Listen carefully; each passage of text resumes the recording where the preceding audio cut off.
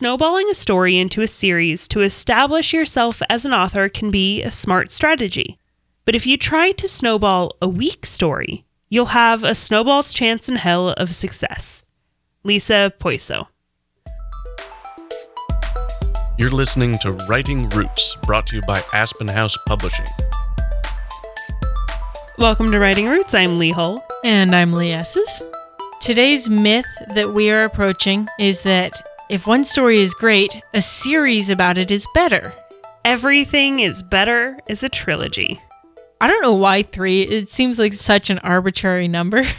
It's also kind of a satisfying number, like groups of 3s. There's math and pattern and things to having 3, but you don't always need more than one book.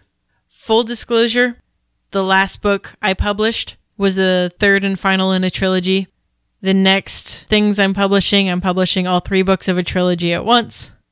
And it kind of looks like my current series is maybe going to be a trilogy. It's a series anyway. Yeah. We're not hating on trilogies here. We want to disprove the myth that making your story into a trilogy will somehow make it more marketable, make it better in some regard. Like our quote said, if you're snowballing a weak story, that doesn't even have to be the first one. It can be the second or the third one. You have a snowball's chance in hell of success because people don't like bad stories. So why does this myth exist? Why are there so many trilogies and series out there? If you look at a lot of favorite books out there, a lot of them, especially the YA and all of that, are trilogies. Or series. Sometimes there's 4 or more. Having a book 4 in your series is great for selling book 1. It's what happened with Harry Potter. And I think as an author, it's very easy to finish book 1 and go, I love these characters so much, I want to write more of them. So I'm going to just keep going. I'm going to start with the happily ever after and write another book. I can't tell you how often I see people lose enthusiasm for a story 3/4 of the way through Act 2 of their second book. They just go, and maybe they'll force out the rest of book 2, but they've sold it as a trilogy and they aren't interested in book 3. They're not writing selfishly because that idea over there is even shinier. And it's true that if you have sequels, it's a really good way to continue a fan base because you'll say, look, you really liked this one book. Now there's a second. Same characters, same world. You'll really enjoy it. Marvel did a really good job of making money off of this particular fact. The first couple of movies were playing off the fact that the comic books were really good. And the next set of movies were playing off the fact that the first set of movies did really well. If you liked Iron Man, you get to see him with Captain America in this one. But the thing is, you don't have to write a series. You don't have to continue a series just because people like it. For this, we are going to use a quote from one of our favorite shows, Castle. In the TV show, the character of Richard Castle, which will be voiced by me, is an author. He writes best-selling mystery novels. And this scene that we're quoting is with his publisher, who's asking him why he made a certain choice with his storytelling. And he ended the series that had made him so very popular. And the publisher character will be voiced by Lee. Writing Derek used to be fun. Now it's like work. God forbid you should work. I mean, you could have just retired him. You could have crippled him. You could have had him join the friggin' circus. But no, you had to put a bullet through his head. Yeah, real messy too. Big exit wound. Don't worry, Derek Storm is not the golden goose here. I am. I love that last line. Because as an author, you are the golden goose. It's not your story. It's not your characters. You are the one that writes. There are so many reasons why this idea is a myth. You have failed trilogies everywhere. People just decide to drop the series. You get a published thing that says book 1 and there's no book 2 or 3. Well, I'll write book 2 or 3 after book 1 does really well. Yeah, that's not how it works. Look at Harry Potter. Yes, Harry Potter book 1, 2, and 3 did decently well on their own, but it wasn't until book 4 was published that it really launched into the spotlight. I used to work in a newsroom, and the editor for the morning show, whenever someone would send us a press release going, "It's the first annual blah, blah, blah," she would always take that phrase and throw it out the window and just going, "It's this event," and would refuse to say the words first annual on the air. Because unless there is a second, it's not annual. The same story goes for writing book 1 on your cover of your book. Don't write book 1 if there isn't going to be a 2 or 3, if it's not guaranteed that 2 and 3 will exist. And really, less is more when it comes to books. If you have one idea, stick to that idea. If less is more in the sense that if you provide your readers with a well-structured world and some good characters in a single book that is close-ended, there it is, solo book, they have a lot of room to participate in the story. They have the chance to explore your world on their own with fan fiction, with theories, with ideas.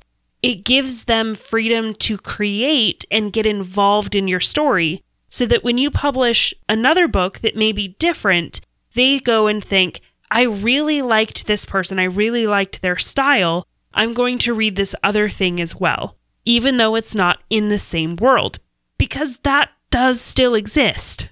I think a good example of this is the latest trilogy of Star Wars.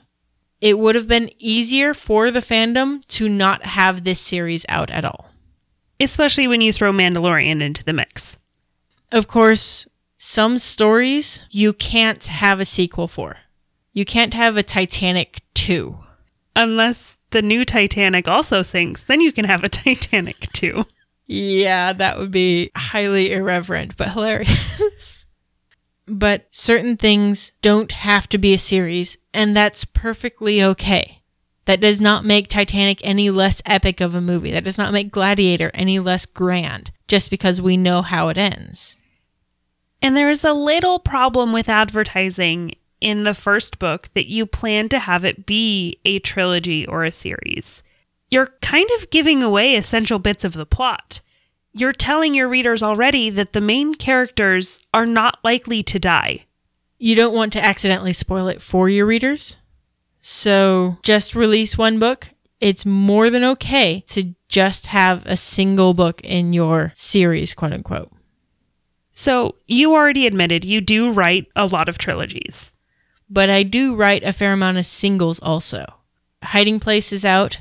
That's just a standalone. I don't intend to write a sequel for that. I have Linked and Convicted, which are both standalone novels that are in my arsenal to be published eventually. I do find, for whatever reason, I am more inclined toward trilogies for fantasy novels. Chroma being the exception there. But my current work in progress, Maidens and Monsters, is going to be a standalone. There is no reason for a sequel in that particular story. So if you're getting a little bit confused here, thinking about a couple episodes when we just said that one good book is not enough, and now we're saying that series are bad, these aren't necessarily the same thing. We're not going to tell you that series are bad. We also are not going to tell you that you must have a series.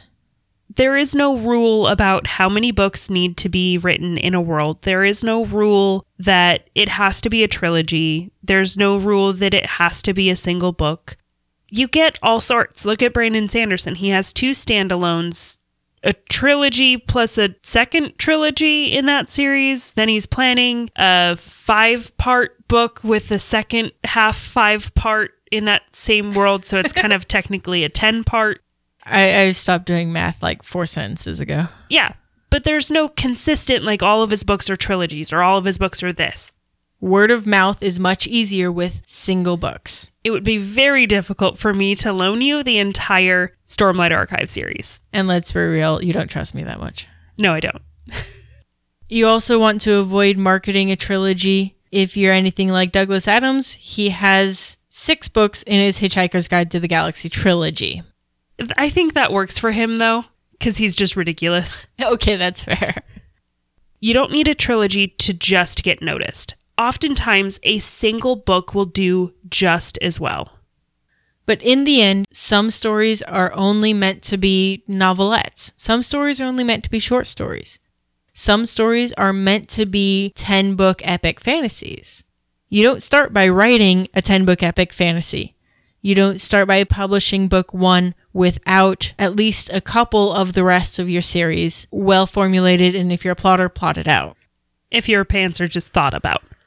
But like our opener said, if your story is weak and it's only good for 1 book, your book will have a snowball's chance in hell if you try to stretch it over 3.